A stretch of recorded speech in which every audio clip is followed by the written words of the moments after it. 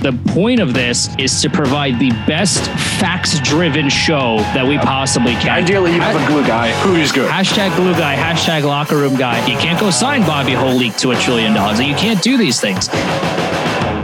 Very satisfying. The absolute best NYR show in town. This is the Liberty Blue Rangers Podcast. With Andrew Chelby and Nick Zararis.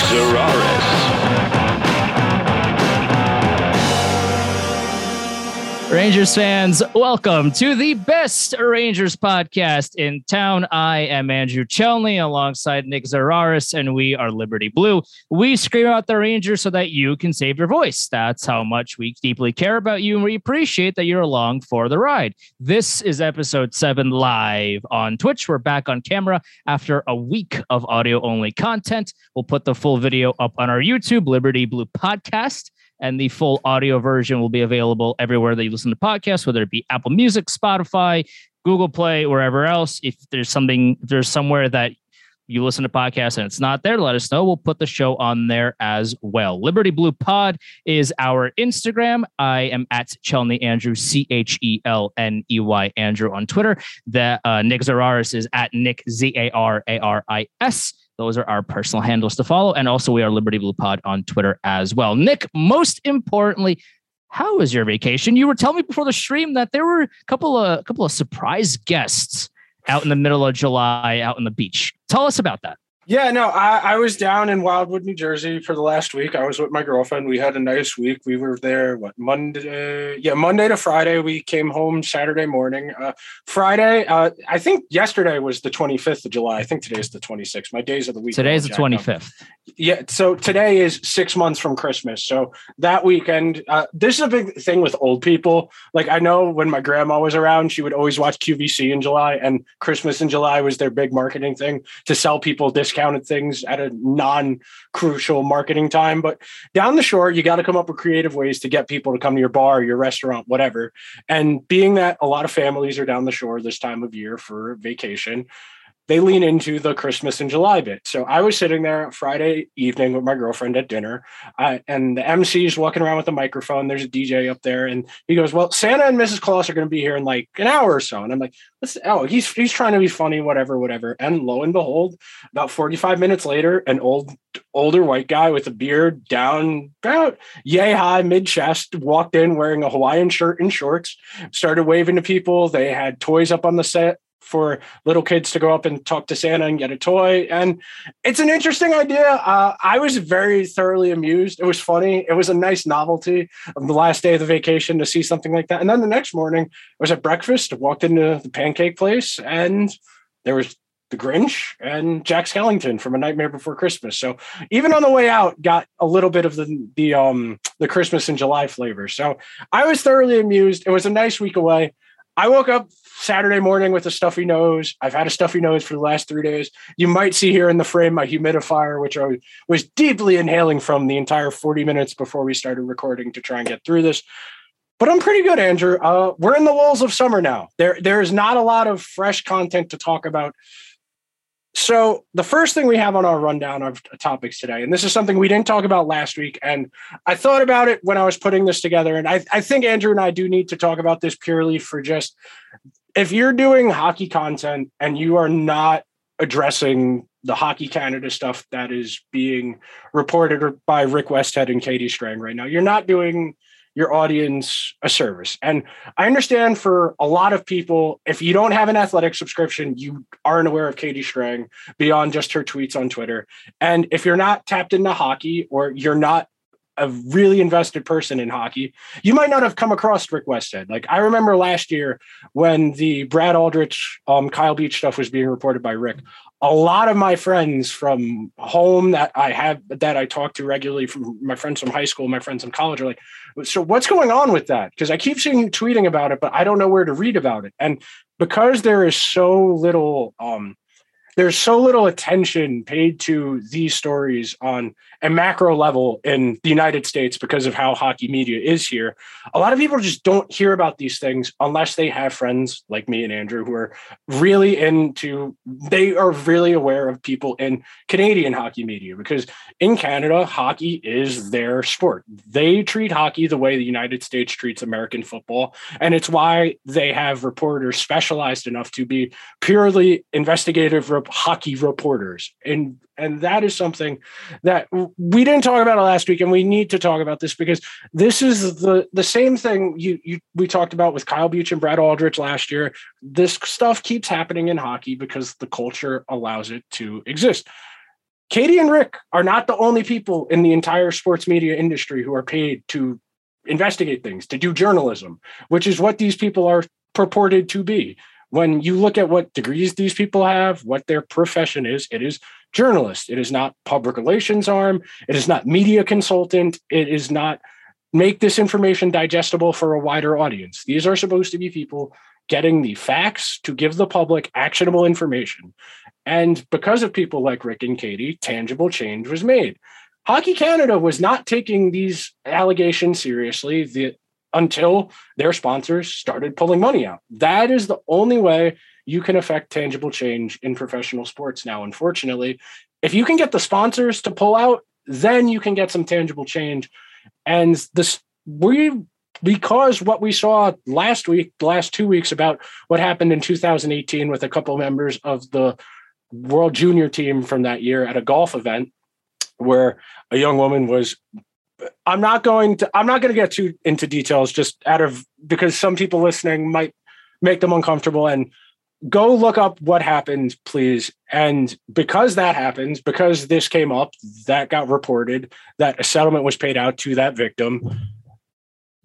It went before Canadian Parliament. They had a hearing. They asked a bunch of questions, and one of the parliamentarians in the Conservative Party up there in Canada had somebody approach him and say something else happened with members of Team Canada. And this happened like 20 years ago. I think it was 2003, 2004, that World Juniors team, where, again, the same exact type of thing happened.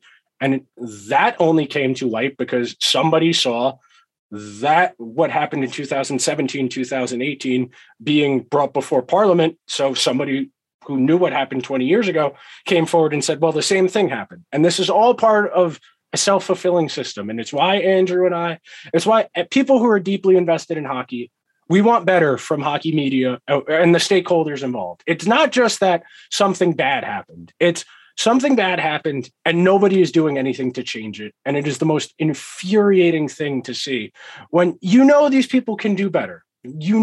Everybody involved can do more, and they just choose not to. A lot of hockey fans also are, I don't want to say like the majority, but there's the vocal minority. Plurality. There is a plurality. The vocal minority on Twitter always jump to the conclusion that it's, like a fake allegation, which is the most ludicrous jump to conclusion that you could possibly make about these things. Like, because not only is this happened multiple times, but like you're assuming that like every single one of these things is fake, which cannot, like, I can't even understand how you have, like, why you think that way. Like, these things are happening in the sport of hockey, and there's not enough credit goes to Rick Westhead and Katie Strang for their reporting, because if they didn't do it, you wouldn't hear Elliot Friedman talk about it. You wouldn't hear about Darren Drager talking about it. You wouldn't hear about these guys talking about it. Like, even on their Twitter, they're pretty silent about these things. And it's very important that these two specifically, yes, there are other reporters in this involved as well, and they should get respect as well. But these two are the biggest names. That's why I'm mentioning these two in particular. Like, these two people are making such a big impact on these stories because they deserve to be heard. And to my like, I never assume that when an allegation like this of this magnitude especially becomes public that it's garbage. Like, I can't wrap my head around these people that automatically jump to that conclusion. I think that's psychotic. I legitimately think that's psychotic, especially when this has happened multiple times and there's so many stories about this happening. Are you just here to assume that everything is peaches and roses in the sport of hockey and like all these stories are garbage? Like, no, dude, like think about this clearly for a second. These things are serious. They are happening not only in our sport, but in the world as well. But this is a hockey podcast. So we're talking about hockey news here. This is happening in our sport. We have to do better. We have to be more vocal about these things. We have to make palpable changes if we care so much about our sport, our hockey culture. Why not want to make it better? Why do we want to just sweep these things under the rug? I don't understand it. Instead of just deleting them from existence, from ever happening again, why are so many people in this sport so okay with just sweeping it under the rug and pretending it's not there? It is an elephant-sized thing that's under the rug. Like, you can't just swipe it down. Like, you can't hide these things. Like, what are we doing here? We have to do better. There is a real cultural difference with hockey compared to the other sports here in the United States. Yeah. In Europe, it operates similar to how hockey does, where you go to a youth academy, you get promoted, a team is responsible for you in your development. But those teams in Europe are affiliated with a major club, with a upper division club for the most part. If you're a 16-year-old, 17-year-old, etc., a bigger club is invested in you. They've put money and time into you. You go to school through the club you play for. And that's kind of how junior hockey works in Canada, with a little bit of differences. You have things like belay families where people are affiliated with teams. They'll put you up in their home. And we've seen really bad people take advantage of that situation where they abuse people they live with in the belay family system. And hockey is very much so it's a vacuum, because there are so few opportunities to get through that it is so hard to play hockey, even at a high school level, a peewee level, because of the barriers to get into the sport. There are so many people invested in just keeping things the way they are.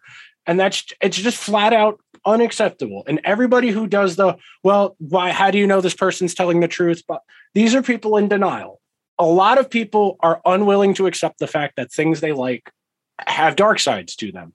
As much as I love football, as much as I love hockey, these sports have genuine consequences in a culture and impact it has on people. And these types of allegations, and if this was a farce, which it's not, Hockey Canada paid out that victim, I believe, upwards of $1 million and gave a non-disclosure agreement to her to keep this under wraps. And because of that, it was also brought to light that Team Canada had been, Hockey Canada, not Team Canada, had been using registration fees that everybody pays to play hockey in Canada from the youth level up to have a slush fund aside for paying off sexual misconduct allegations, because those are uninsurable actions, which I didn't know that was a thing that people in risk assessment worried about, like in charge of an organization. Yeah, we have X number of $1 million aside for when these people who we are in charge of do something illegal and hurt somebody else. It's just absolutely insane when you think about it. It just written out on paper that somewhere on Hockey Canada's ledger was a couple $1 million slush fund used up of people's money to play hockey just to pay to make bad things go away. Just utter insanity. Can you imagine if that happened in the NFL? Can you imagine if something happened in, there's no like minor league system, I guess, for the NFL, but like, let's say this happened in the NCAA, for example. Like, let's say the NCAA has this quote unquote hush fund that they used to pay people off. Like, can you imagine just how massive of a story this would be? Everybody in the country that even has heard about college sports or even hasn't heard about college sports would be talking about this nonstop. Like, this is such a massive story that not enough people are talking about. And it just confuses me to my core how some people see this and either assume that people are lying or that this doesn't happen. Hockey Canada literally has a hush fund, dude. Like, what else do you have to see for people, for you to believe like, hey, these things might be happening in our sport? Like, what else do you need, man? So the last thing I want to touch on this subject before we move on, you don't have to imagine, Andrew, this stuff has happened. Jerry Sandusky was at Penn State all of those years. What happened at Michigan State and in Team USA Gymnastics, that happened for all of those years. These are very real things, and it is on the bravery of people who have been abused to come forward, and people who have the conviction to say, this might close doors for me professionally, but I cannot just look the other way. And that is ultimately what this conversation comes down to, and why we bemoan the lack of aggressiveness from people in hockey media. I understand that these are people you have professional relationships with, that you consider these people friends even. And even though as a professional reporter, you need to be able to draw a line at some point, somewhere in that relationship and say, I know this is going to be uncomfortable for you, but I need to ask you about this because it is my job to do that. And there are just too many people in very prominent positions in hockey media unwilling to say, I need to do more. We were talking about it before we started recording. I did a once over a bunch of the insider accounts. The only one who has retweeted Rick's reporting in the last few days was, I think, Frank Saravelli, a Daily Faceoff. But other than that, everybody's on vacation and nobody wants to acknowledge that the thing that pays the bills for them is part of a larger problem. And all of those very same people were, when what Brad Aldrich did came to light last fall, we're saying we all need to do better. We need to be more sensitive towards victims. We need to be more receptive, and we need to challenge power structures more. I'm not doing that. They got it good. That's a great job. If you are a reporter who has that insider tab where you get transactions sent to you in an email and you fire off a tweet, it's a great gig to have. I wish I had that job. It is a great gig to have, but that's the way it works. That's why teams outscoop reporters in hockey media. They get the transaction from the league office when a contract or a trade is registered. That's how they know what's going on. Bob McKenzie explained this on, I think it was a free agent frenzy day a couple of years ago during a lull. Everybody who's on TV who does hockey, they're all on a big email list. When a transaction, whether it be a trade, a contract, somebody sent down to the minors, paperwork goes to the NHL sends an email out to all of these people, and they all know. That's why they all tweeted at the exact same time. Occasionally you get somebody who does get a scoop and beats everybody by a few minutes, but for the most part, they're just sitting around waiting for somebody to tell them what to report. That's what it comes down to. Yeah, it really just bothers me, man. Like, you don't see other sports doing this kind of thing where they just blatantly disregard major stories, or you don't see, like, even going back to the trade stuff, like, you don't see, I keep making this point, but I'm going to make it again. Like, when was the last time you really saw Woj or Adam Schefter or like other big, insiders in other sports get beaten out by team accounts? Like, these people know way in advance. They know all the rumors. They know all the potential trades that may happen or were brought to the table and fell apart. Like, they know everything. Meanwhile, we have NHL insiders that are getting beaten by team accounts. Like, and, these aren't just, hey, we're trading a 7th round pick for, a ham sandwich. Like, Ryan McDonough got traded a few weeks ago. And I know I mentioned it then. I'll say it again now. Like, Ryan McDonough is not a 7th round pick. Like, Ryan McDonough has been in the league for a very long time. He was a captain for the Rangers. Like, he played a big part in the Lightning runs. Like, this is a bona fide player. And yet the Lightning beat out insiders for the trade. Vacation comes first, Andrew. Yeah, I love all the cottages and all the margaritas and all these things. Do your job, man. Like, I don't know. Let's put a pin in it there, because we both want to talk about this in our parting shot at the end of the episode. Sure. But that's what it comes down to. We all need to do better. That includes us as content people, as fans. We all need to do better, and that's where we'll end the conversation for now. So, since last week, we've had the one big landmine. We had a true watershed moment in the player empowerment movement in the NHL. A player who was a pending restricted free agent was able to leverage their way out of a situation they didn't want to play in to a better situation, and it worked out for him. Matthew Tkachuk I always assumed it was going to be the first time Matthews or McDavid got to that point of 1 year left of their contract before unrestricted free agency. One of them would do it. But Matthew Tkachuk, very good player, elite player, not a generational talent. He's not on that McDavid plane of existence, but he's right below that. He's a franchise cornerstone. You can build your team around him. And the Florida Panthers said, we want him to be the face of our team for the next X number of years. So you're going to have him, you're going to have Barkov, you're going to have Ekblad, Spencer Knight, Bobrovsky, and we'll figure out everything else around those guys. That is our group.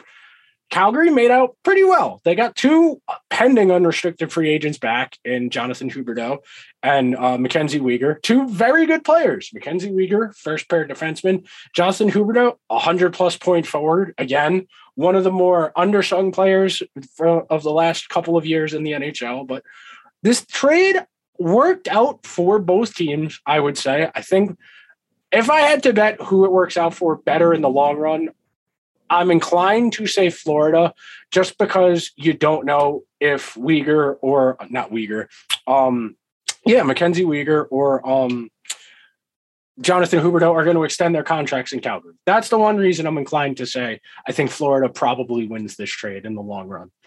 So I think that Jonathan Huberdeau was in this deal because he went to Florida and said, I'm not re-signing here. Because the rumors for a very long time was that he was going to St. Louis. He was going to this other team. He was going to wherever else. Florida was never mentioned. You mean Tkachuk, right?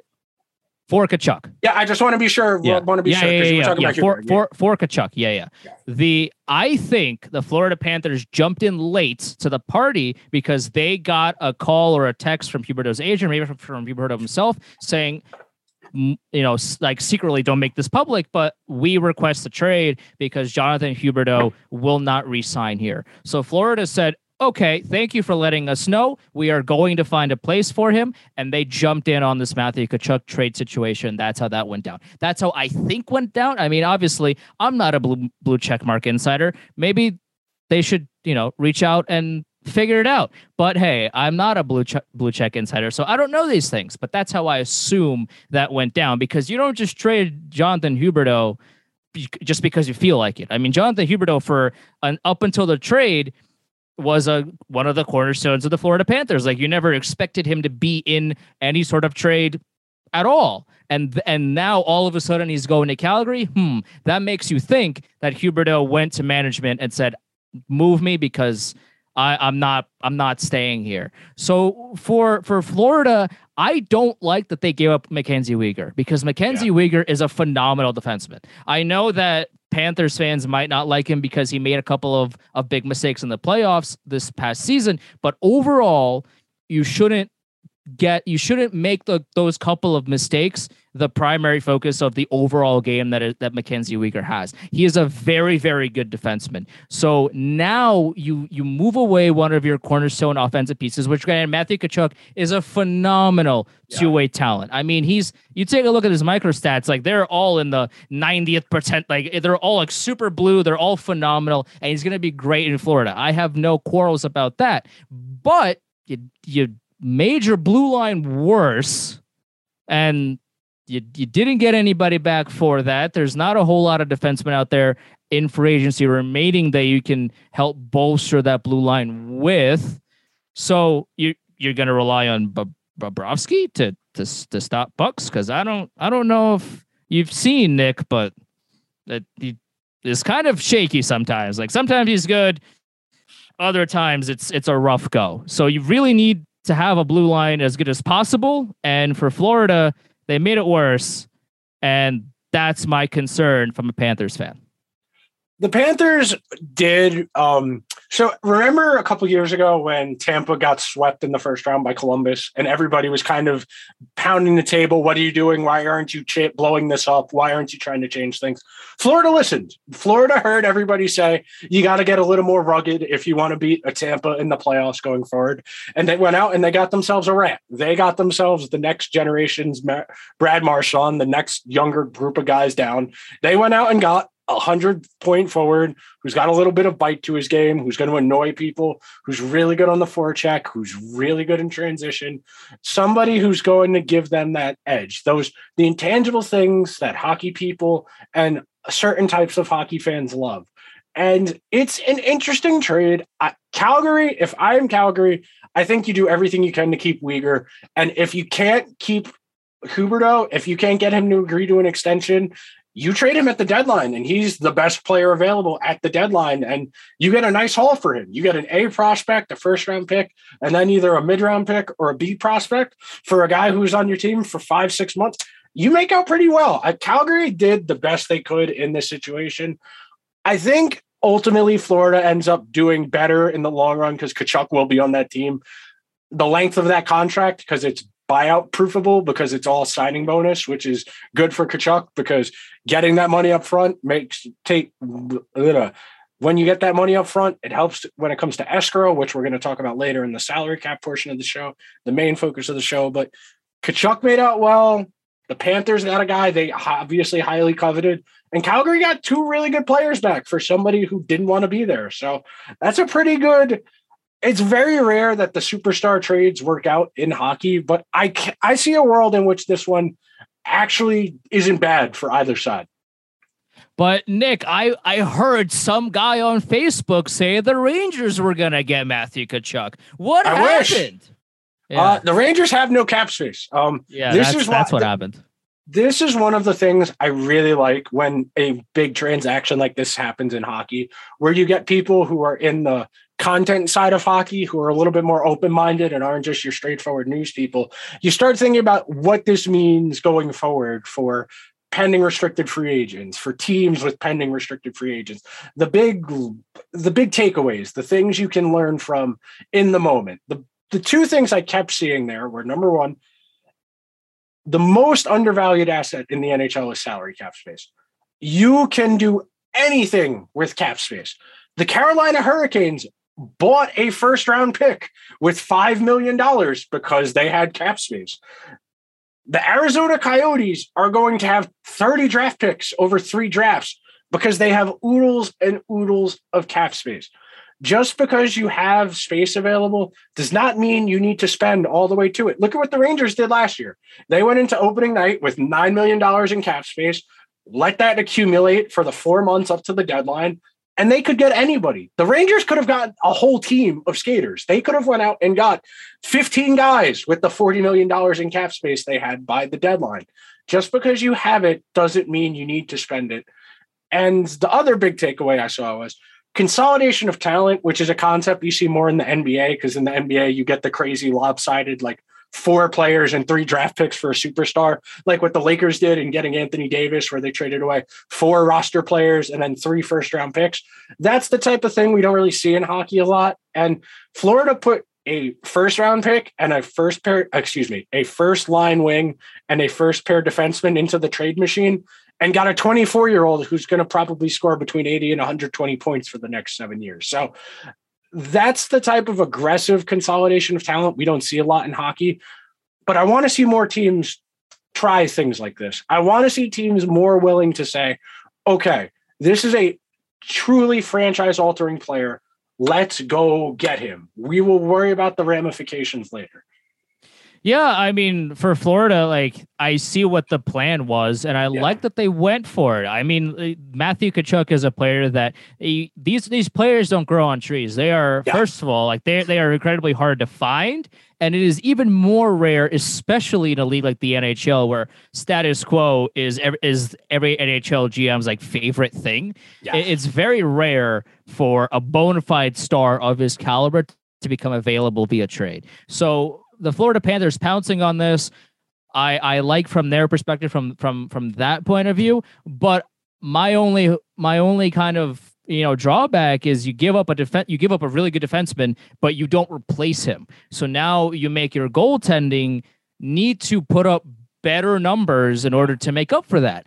And I guess they trust Bobrovsky and Spencer Knight to do that.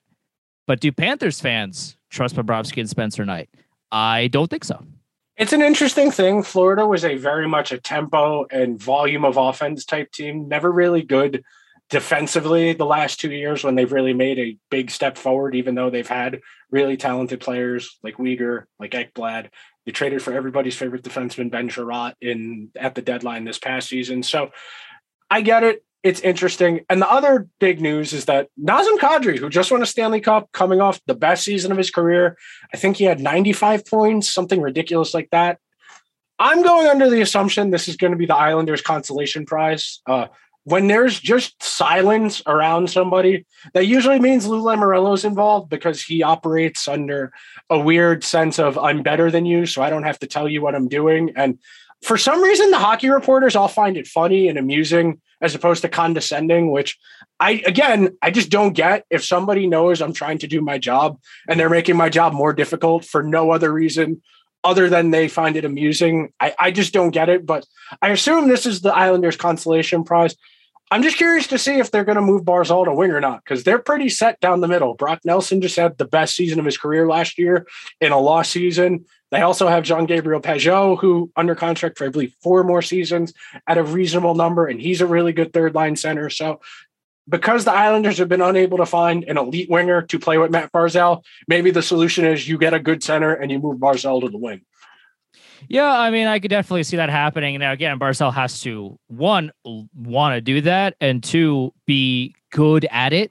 Because it's very difficult for a forward to switch where they play, because you grow up for a lot of players, they grew up playing one position. Whether that, if you're a centerman, especially if you're a centerman in the NHL, you've spent the majority of your playing time in your entire life playing center. So yeah, I mean, especially in playing Pee Wee or whatever, like you've played all over the place, but once you kind of establish who you are as a player, you kind of stick to that growing up. So because you want to make your skills in that position as good as they could possibly be, so that when you're drafted and you hopefully play in the NHL, that your skills are there and you can be great at what you do.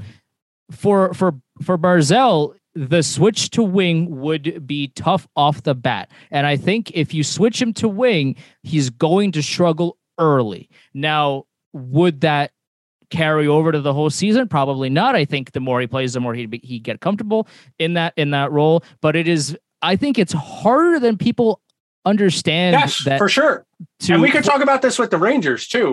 Yeah, I have absolutely. a good idea for this. Like it's even if you're a forward, even switching from left side to right side, because you hold your stick the same way. So now if you have to switch sides, then you're holding, your stick differently. You're on your off angle. You have to learn angles, right? Because you've been playing, going this way or and okay, if I hold my stick at this angle, then the puck goes this way. If you flip it to the other side, you have to relearn everything. Like, it is really difficult for forwards to relearn what they have to do, even if it's, you're still a forward, you're still playing mostly offense, but there's a lot of nuance that goes into switching your role as a forward. So Barzal, if he does that, he might struggle. Okay, Andrew, I have a hypothetical for you, and then we can talk about the Rangers, the main portion of this episode. So, Mika Zibanejad's 7-year, $8.5 million per year contract kicks in this fall for this upcoming season. Matt Barzal is 2 years away from unrestricted free agency. With their contracts attached, who would you rather have right now? Whew, that's a tough question. Let me tell you how much Barzal makes. Let me check on that. That's a tough question, because first of all, like, Rangers fans need to understand that Matt Barzal is a really good hockey player. Like, I know he wears the jersey that you don't like and, whatever, but objectively you have to look at Matt Barzal's game and understand that he's a really good hockey player. So it's a difficult question to ask. And I think probably you'd still rather Zibanejad, but I think the answer is a little bit closer than some Rangers fans who want to admit that it is, because Matt Barzal first of all, he has nobody playing with him, right? Like, for a lot of the times, like, he has players that are underperforming at times, or he doesn't have that superstar. Leo Komarov doesn't move you. Yeah, Leo Komarov. Listen, like, Islanders fans love Leo Komarov, or maybe not his contract, but the guy, people, I would assume that Islanders fans have a fond memory of. But, like, Zibanejad has 52 goal scorer Chris Kreider. He has Panarin sometimes. He has big names that step up and create a lot of offense. So at the end of the year, when you look at the stats, you say, "Oh, Zibanejad had a really good year because he has good teammates to play off of." And you feed the beast that way. Where if you have a star player and there's two people to his side who don't contribute as much as you would like them to, your stats are going to suffer as well. And then you look at the box score and you say, "Oh, well, player X, like his stats aren't as high as I thought they'd be, or as I'd like them to be." Well, yeah, put better players around him, and then you'll see the numbers go up. Like there's only a very few amount of players in the world that can carry lines, especially the first line in the NHL. And you need players surrounding good players to succeed. And with Barzal, I think like his stats aren't as high as they are, but if you put him on a team like the Rangers where he has Panarin and other players feeding him and vice versa, I think those stats would shoot right up. So I think it's a more difficult question than especially Rangers fans want to admit. Oh, because this is an argument on hockey Twitter probably like twice a season where I'm one of the Ranger fans who, for the differences in them, I mean, yeah, Zibanejad has more counting stats. Barzal's better in transition.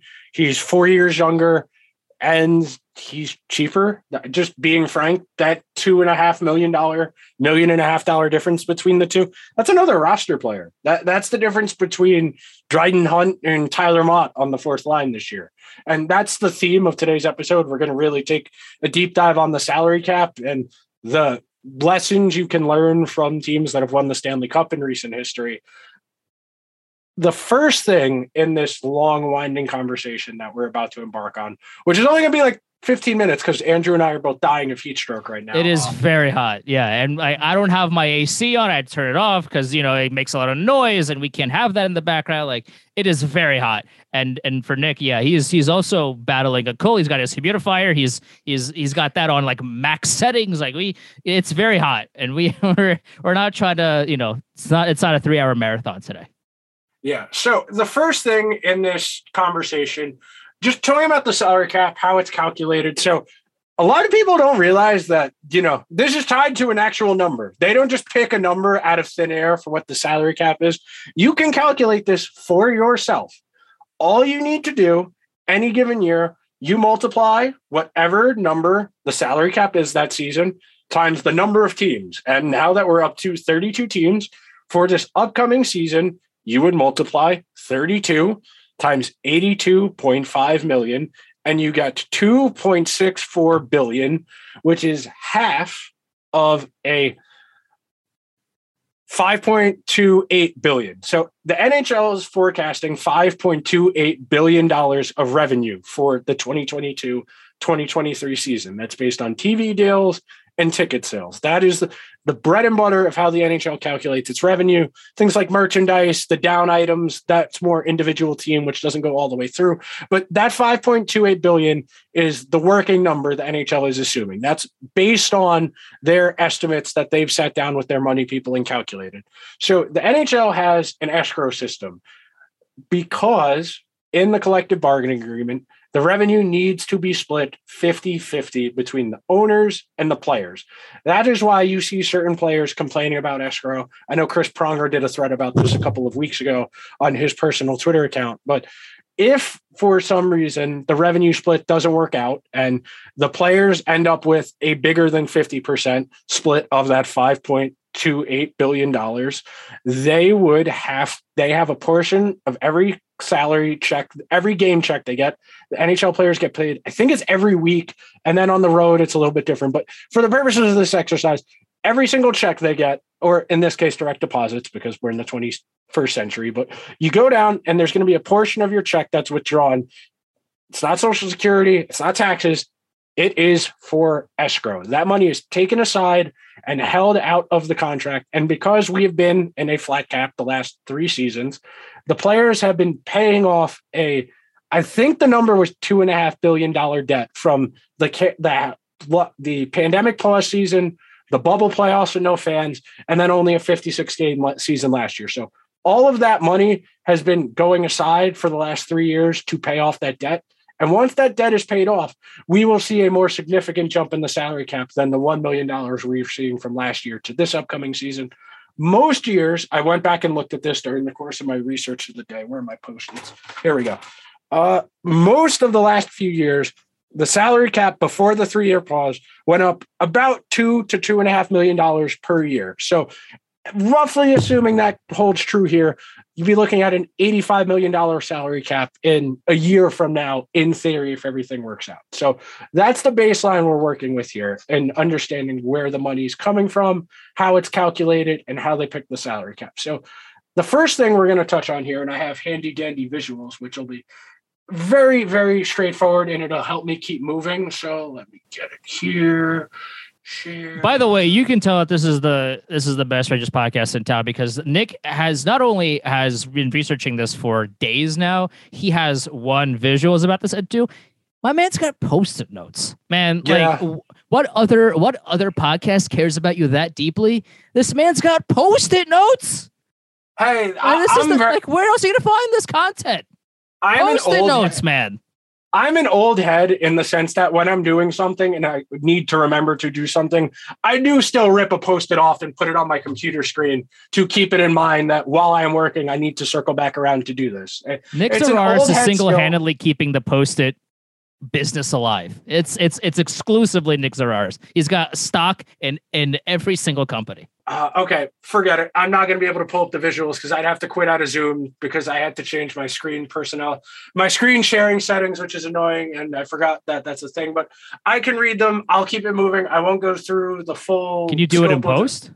Would it be available? I can do it in post. Yes, I can. It'll be up on our YouTube at Liberty on Liberty Blue Podcast. If you go after the show and if you miss some of it, or if you wanted to see some of Nick's incredible visuals, go on our YouTube. The whole video with Nick's visuals will be there. Yes, that is a good idea, Andrew. So I will start through this very, very quickly.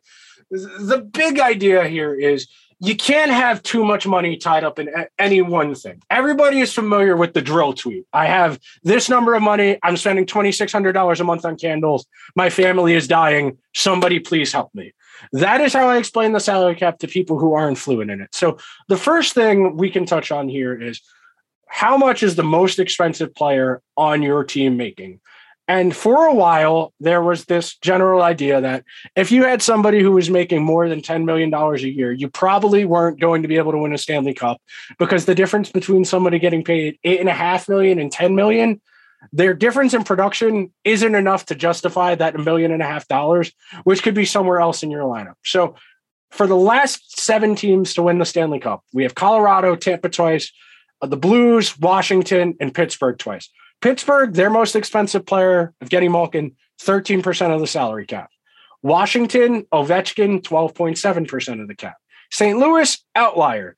They had 2 players making $7.5 million, Ryan O'Reilly, Vladimir Tarasenko.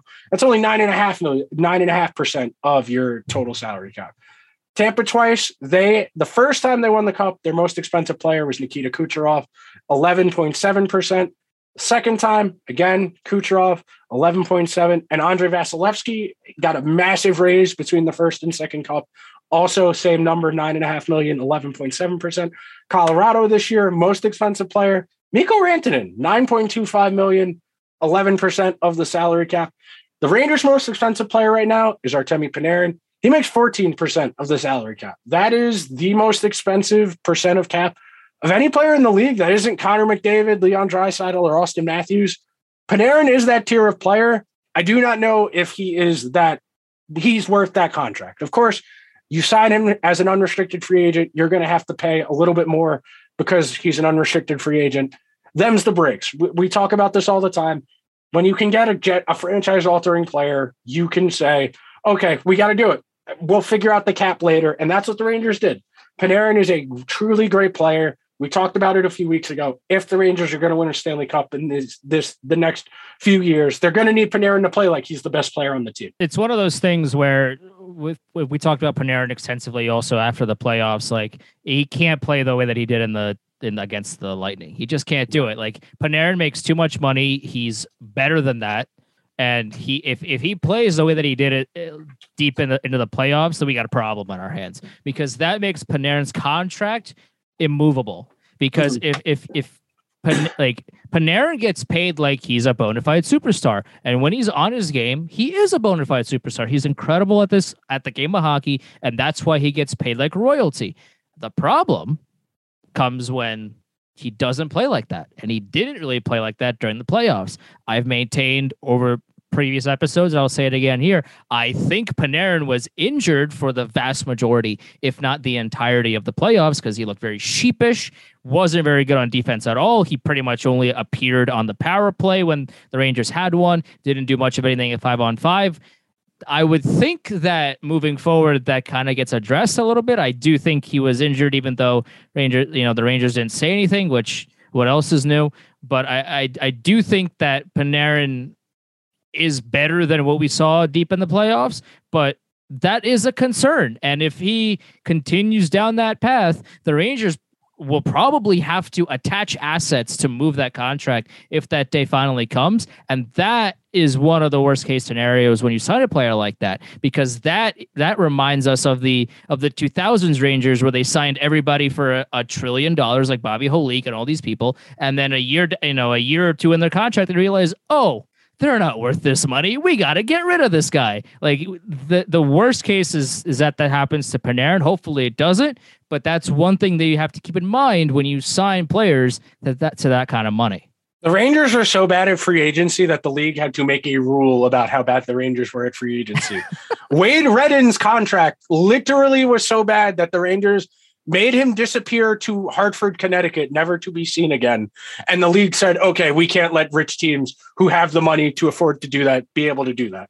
By the way, like, Wade Redden wasn't that bad. Like, I know, like, some Rangers fans don't like Wade Redden, but, like, he wasn't as bad as some people, like, made him out to be. He wasn't amazing by any stretch of the imagination, but, like, he was still an NHL player. Now, like, if Libor Hayek gets signed to a Wade Redden like contract, then that is red flag, red alert territory. But like for what it is, like, Wade Redden wasn't that bad. Like, I don't know. Maybe I'm in the minority here, but like I think he was ousted by the team and by the fans. Maybe too much there, because it was. I don't like the way the Redden situation was handled, but that's, neither here nor there. Okay, so the next thing we have here on the series of visuals, it's a simple bar graph. It is a simple concept. There is a scene in the movie Moneyball where Jonah Hill sits in Brad Pitt's office and he's explaining to him the idea for how to build a team smarter, that because they don't have the resources of other teams. It comes down to a very simple idea. You need to score more than the other team does. There are a few ways that make it easier to do that. Ideally, you want to have as many guys who can score as possible so that you're not putting the bulk of responsibility for scoring on one single guy, and then it becomes more difficult for them to produce commensurate with their contract. So in the movie, he says, you shouldn't be thinking about buying players. You should be thinking about trying to win games. You win games by scoring runs. Principle rings true here. You need to think about winning hockey games by scoring more goals than the other team. It is easier to do that than it is to win every single game 2-1. Trying to win every single game 2-1, 3-2 is how you age your goalie in dog years. Your fans die a slow and painful death. And what the Rangers have insisted on doing for the better part of 14 years, which explains why Andrew and I are the way we are. But the theory working here is you want to pay for as little as every single goal you score as possible, because that means you have reasonable spending across your lineup. You're not bulk spending on one particular player or line and making them responsible for all your offense. Ideally, you want to pay for as little as offense as possible. But the problem is, because offense is the most valuable thing in hockey, those are the guys who get paid. There's a reason Panarin makes what he makes. McDavid, Matthews, Marner, etc. Offense is always going to be more valuable than defense. It is why defensemen will never make the money that forwards do.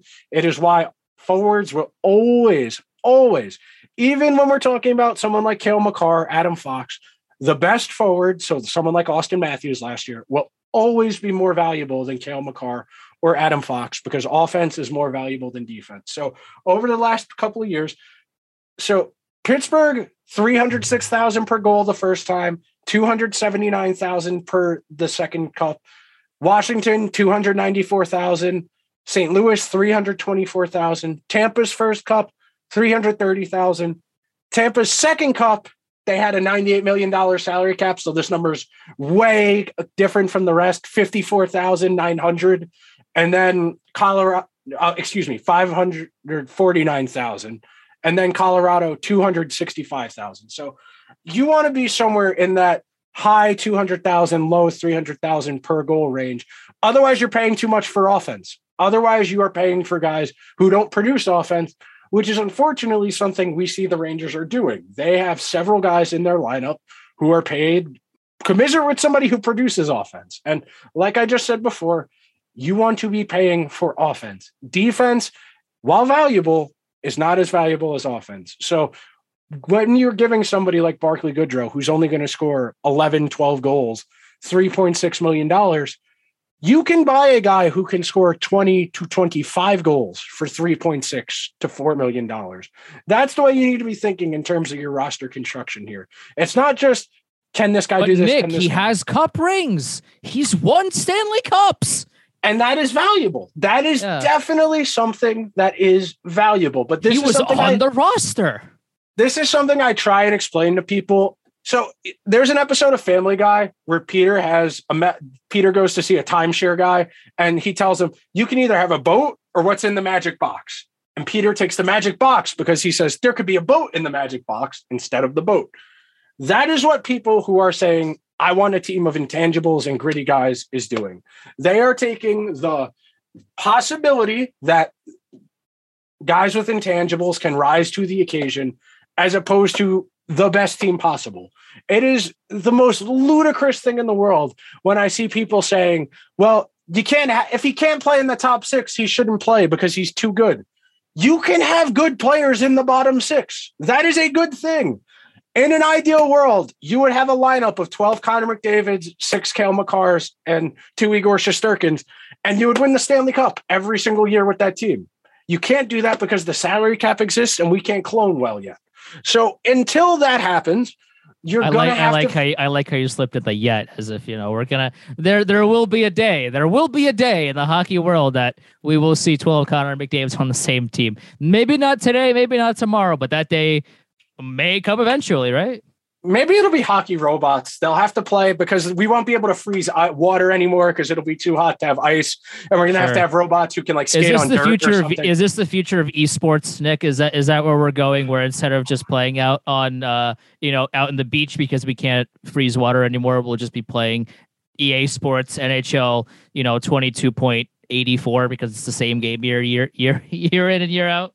It very well might be. Okay, the last thing in our series of visuals here, I'm not going to go through all of them because they're all generally in the same split, is just what teams have tied up per position group. So you think forwards, defenseman, goalie. Most teams, you would think, have the bulk of their spending in their forwards, and that rings true. Most teams that have won the Stanley Cup the last number of years, they're somewhere between 55 and 60% of their salary cap are in their forwards. We're going to go a layer deeper in the next part of this, which doesn't have a visual, unfortunately, and then somewhere between 30 and 35% is going to be on defense. And then whatever's left is on goaltending. For the most part, teams that go to the Stanley Cup do not have a super expensive goalie. Vasilevsky, outlier. He is the first time a goalie has been the most expensive player on a roster in the salary cap era to win a Stanley Cup. First goalie to ever be that. So that is an outlier. That is something that you put in your data, you keep in mind, but that is not something that's not going to ring true all of the time. The Rangers, Shesterkin sitting around $6 million. That's a reasonable number for your goalie. The Rangers split was very clean, 60-30-10 that's what they sit at going into next season. I'm assuming it's going to go to 61-29. Once we figure out Kako's number, it'll be probably 61-62% will be in forwards. But the Rangers, numbers wise, they're in a reasonable group. They are in a reasonable split in how they spend their money. And I was a little bit surprised to see that, considering how much they pay for defense. Like, they're going to be paying $20 million for 3 defensemen. And then the other 3 defensemen are going to be on entry-level contracts. So I was a little bit surprised to see the Rangers in that grouping. But, hey, anything you can do to assuage my concerns, I'm happy, hockey gods. Yeah, pretty much. And Trouba is the one contract that, if need be, like, might be the one to go in that situation. Granted, you might have to attach an asset in order to make that happen. Now, I don't really know what Jacob Trouba trade market would even be. I would imagine that because he's Jacob Trouba, people remember the hits that, the big hits that he made in the playoffs, that there's always going to be a market for him because, person go boom and Jacob Trouba delivers the hits. And regardless of how he plays, sometimes, we talked about this before, like, regardless of how he plays, sometimes he's great, sometimes he's not. It's a, like, Jacob Trouba is kind of a wild card, but, like, for salary cap purposes, it's always interesting to think about, like, how much you're paying per goal as opposed to kind of fitting pieces based off of your jigsaw puzzle, where if you're looking at things, if you're at the trade deadline and you have a team, let's say, trying to fit in players that fit a need but also can do things for you on the ice, is so much more valuable than going after somebody who's great in the locker room, which doesn't mean anything, because, like, Ryan Reeves, we've talked about him for seemingly every episode, but, like, he's just a really good example of this, where he's great in the locker room, but when you're out on the ice and you need a goal, he's not going to give it to you. And you're paying him nearly $2 million for that, which that money could have been out. If you never gave Ryan Reeves that 1-year extension, Tyler Mott would be on this team right now, and that fourth line would be a lot better.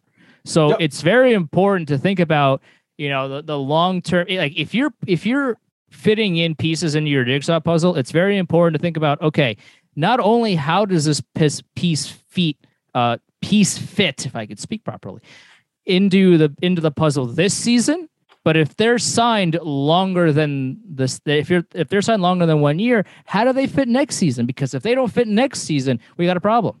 Andrew, drink some water. We're getting dehydrated here. Yeah, I'm looking at yeah. That's why we're both slurring our words. You are shining, by the way.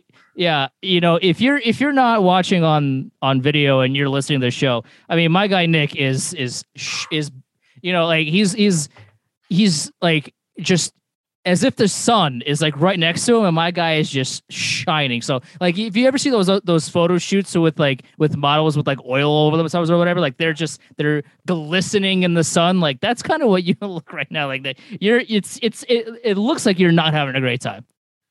While you were talking, I looked at my forearm and I saw sweat on my arm, like I just got out of the shower, how wet I am. So we're going to start wrapping up here, last 5-10 minutes. So the last point on the salary cap before we do parting shots, get out of here. Of the teams to win the Stanley Cup in the last grouping since 2016, not including that, from the first of the Pittsburgh repeats up until Colorado this year, it's not so much how much they spend per position group, how much they spend per goal. The most important thing is having guys who produce more than what their cap hit is.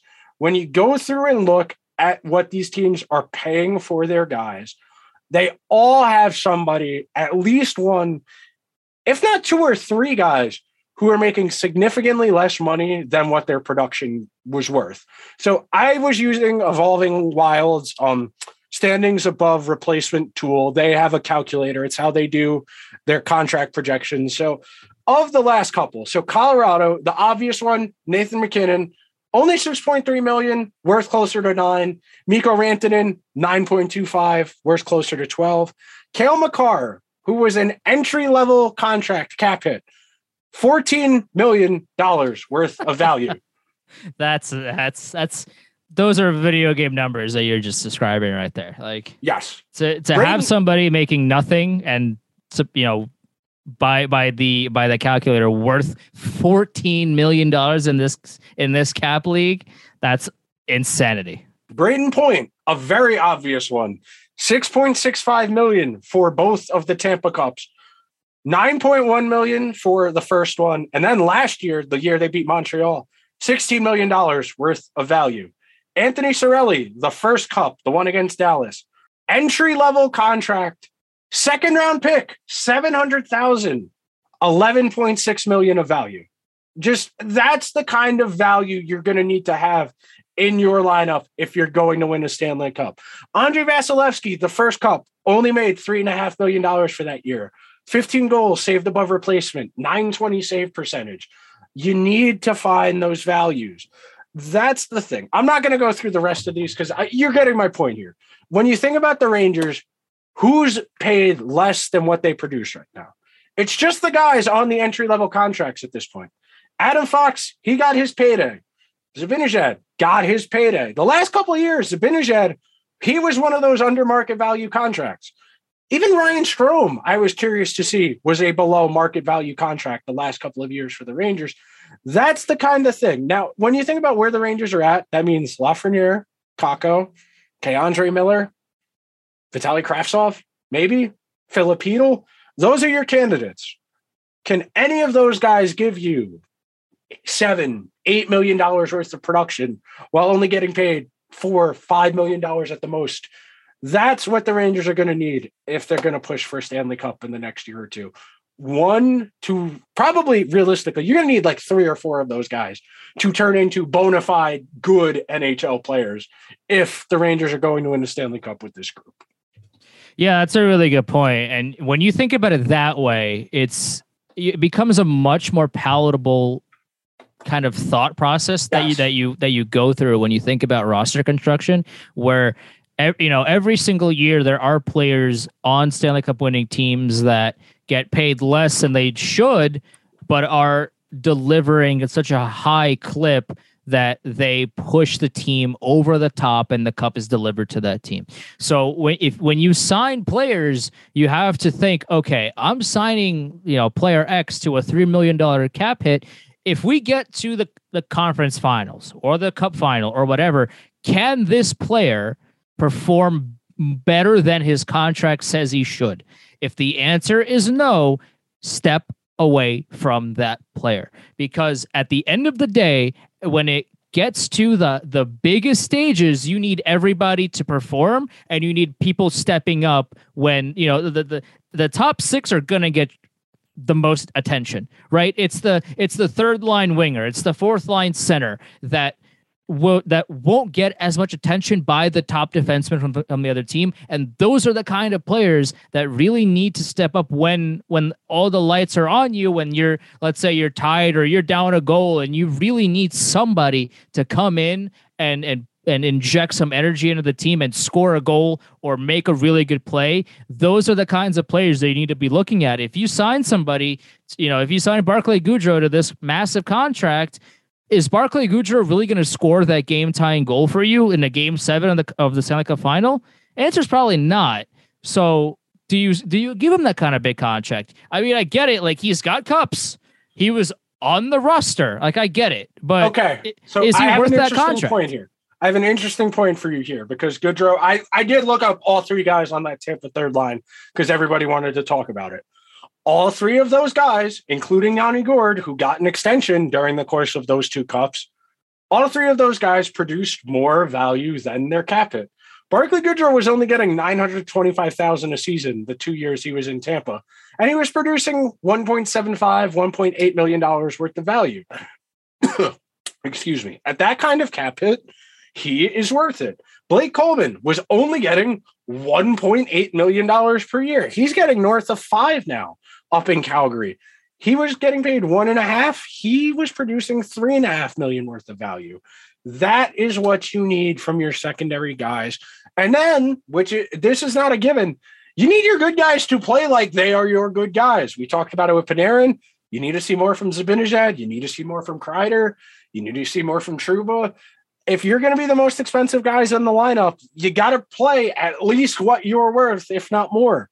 When you start having negative value, that is when you run into issues in your roster construction and when things start to get more difficult. And yeah, this is how I think about hockey, especially in the offseason. Where are you getting your players? Are you drafting them, trading them, signing them? That's where you start from. And then are you signing guys to a second contract, or are you trading them while they're restricted free agents? That's the way you got to think about roster construction. It's not just who's available, who can I get? All of these little things add up over time. It's why you can't build a cup winner overnight, and you have to have good process over a long period of time. And the Rangers had a process. We don't know if it was a good one yet. We still need to see what all of these young guys on their entry-level contracts end up being. But this is some food for thought. This is a different way of thinking about roster construction during the lull of summer. And it's something I do often. There are always different ways to approach thinking things. There's a lot of really good information that's free on the internet. I did all of this research today with Cap Friendly and a $5 Patreon subscription to Evolving Wild. You can do a lot of really interesting research for free. And if you have Google Docs, you don't even need Excel. I was flying today. I didn't even have to divide, Andrew. I was just putting the equal sign into a cell, saying this cell divided by that cell, and that's the percentage. I didn't even have to do math today. And this research was pretty easy to do. And I encourage you as a fan. Which is the most important thing to get me on board with anything is if there's no math involved, I'm in. Anything else, I'm out. This is what I encourage everybody. It helps you be more invested as a fan. The more informed you are, the more likely you are to care about something. And the more you care about something, the more likely you are to listen to our podcast. So with that's really what it comes down to here. Trying to grow the hockey community a little bit at a time and try and make it so it's not just the stat guys are over on that side of Twitter. Yeah, we like to argue with charts and numbers and that kind of stuff. But we, at the end of the day, we just want to win a Stanley Cup too. We also bring evidence. Like yes. The number, the numbers are not the end all be all. It's like analytics aren't the end all be all, but they are part of the evidence that we bring to the table when we argue about something. Saying that this dude got the dog in him, or like he's got the intangibles, that's not evidence.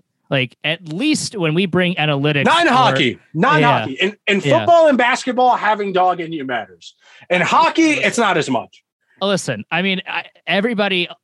If you're playing in the NHL, you should have that dog in you because you're playing in the you're playing the top league in the world. You should, at this point of your career, have that dog in you, right? So analytics are a very good way of explaining things about your game that you can't really explain via the eye test, right? Like, how good you are on transition, like how good you are at entry zone passes, right? Like these things are calculated by analytics. You can't really, you could watch a ton of games, but ultimately having that number in front of you saying like, okay, this dude is really good at passing out of his zone and creating a scoring opportunity, or he's really bad at it, right? Like analytics are a very good way of showing that and illustrating that. So while the numbers can sometimes be misleading, and you have to be careful because they're not the entire picture of how a player plays.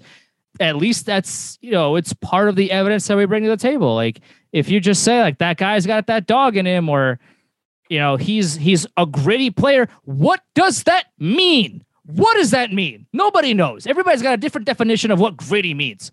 He gets to the dirty areas. What does that mean? Everybody has a different definition of what the hell that means. Nobody really knows. It's all just garbage, bro. Like at least with analytics, it's pretty clear cut. Like, hey, this dude cannot pass out of his zone, or this dude is really good at it. Like it's a lot clearer of a picture when you use analytics. That's all I'll say. Definitely some food for thought, a different way of thinking about things.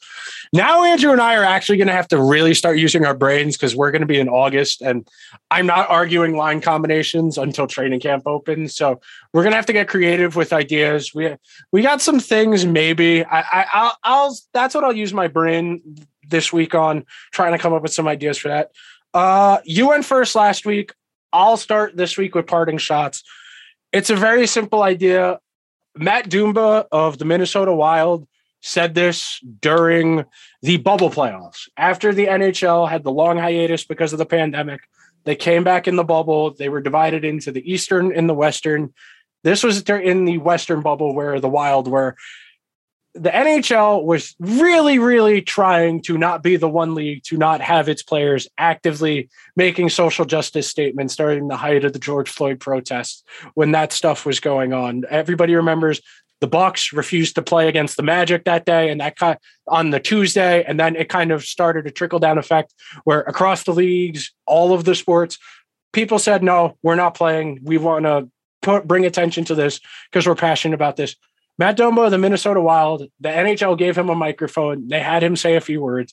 And he said, and this is what I always say, hockey is a great game. It could be a whole lot better. And that is ultimately what it comes down to for me, for Andrew, for a lot of the people I am friends with in the hockey community. We love this game. We feel welcomed here. We feel safe here. And the fact that there are people who've had negative experiences, who've been traumatized because of hockey, that eats at me. That makes me feel guilty. That makes me feel like we as a sport aren't doing enough because everybody doesn't get to have the same positive experience. All of the friends I've had because of hockey, the professional obligations, the professional opportunities I've had because of hockey, all of the awesome stuff I've gotten the opportunity to do over the years. That just because that hockey has been good to me does not mean it's good for everybody. And we can do more. Andrew was talking about it before in the context of the insiders doing more than just tweeting the email they get from the league office. We can all do more to be more welcoming, to be more friendly, to not be dismissive of other people. That's all I'm saying here, man. Try your best to make hockey a better place for other people. The game is doing better. We are holding people in power more accountable for their actions. That is a start. It's on all of us. It can't just be when there is a clear cut, okay, this person did something bad. We all need to gather around and say, okay, this person needs to be removed from their job. It can't just be when that stuff like that is happening. Constantly be vigilant, constantly call bullshit when you see it. And that's my parting shot. When you see bullshit in the hockey community, call it out. Help the community be a better place because hockey is good, but it could be a whole lot better. That's a great point. And my parting shot is pretty much along the same vein as yours, is just stop being quiet. Like I owe my whole life and career to the sport of hockey, right? Like I played goalie. That's why I'm crazy. At a young age, like I was a goaltender, and because I clearly wasn't good enough, I moved away from being, a goaltender. But like I owe my whole career to the sport because of hockey. I went into journalism and why I, have, this podcast, why I have my other podcasts, like why I work in sports media. Funny enough, hockey is the reason why I work in basketball. Even though I love basketball, don't get me wrong. Like I'm unfortunately a Knicks fan. I've been a Knicks fan for a very long time. Like, hockey is the reason why hockey is like shaped my whole career, my whole life, basically. Right. So the idea that hockey is this flawless thing, this enigma that can't get better is absolutely ludicrous, right? Like over the course of the past 25 years, which is how long I've been alive on this space rock, like hockey on the ice has become a lot cleaner. There are far less headshots, right? Like the sport of hockey during the game is doing a lot of things to improve the sport and improve the quality of life for the people that are playing it. You don't see Scott Stevens running around with his elbow directly into people's skulls anymore. You don't see that anymore. I mean, it does happen, but it happens a lot less frequently than it used to because I don't know if you know this, Nick, but like brains are kind of important. And if brains turn to tomato soup, we got a problem on our hands. And the NHL finally is like, hey, maybe we should keep people's brains intact. And now over the course of the last 25 years, we've seen the NHL be better on the ice as a result of maybe caring just a little bit more about what goes on up here, right? The same thing can happen off the ice as well. We know that things that are illegal and are disgusting and terrible happen off the ice in the sport of hockey. It is a fact. So we as a community, as hockey fans, have to do better to make sure that when things happen, we are not quiet about it. We're not silent about it. We want to eradicate these issues at the root, not just by, performative actions, by, retweeting something once and then never thinking about it again. We want to cause positive change in the sport of hockey so that these issues are totally erased from our favorite sport. I love this sport to death. Why not make it better for everybody involved? It has treated Nick very well. It has treated me very well, but it hasn't treated everybody really well. And that's the problem. Hockey should be for everybody. Hockey is a sport where we love this sport so much. We want to share it with everybody. We want everybody on the planet to play hockey, and so we can all enjoy it together. But right now, not everybody is on the same page when it comes to the sport. The sport has taken advantage of some people unfairly, disgustingly, and it needs to change now. And it starts with us not being quiet about it. That'll do it for this week's show. You can follow the show on all your major social media platforms. We're Liberty Blue Pod. On YouTube, where you'll find the full video episode of this podcast and our first 6 episodes. Liberty Blue Podcast on YouTube. The show will be up sometime, hopefully Monday night, Tuesday morning on YouTube. It'll be available for audio sometime on Monday night. You can follow Andrew at Chelney Andrew on Twitter, CHELNEY. Follow me at Nick Zararis, Nick ZARARIS. I'm sweating my ass off, Andrew. Let's get these people out of here. Let's do it, man. Talk to you next week.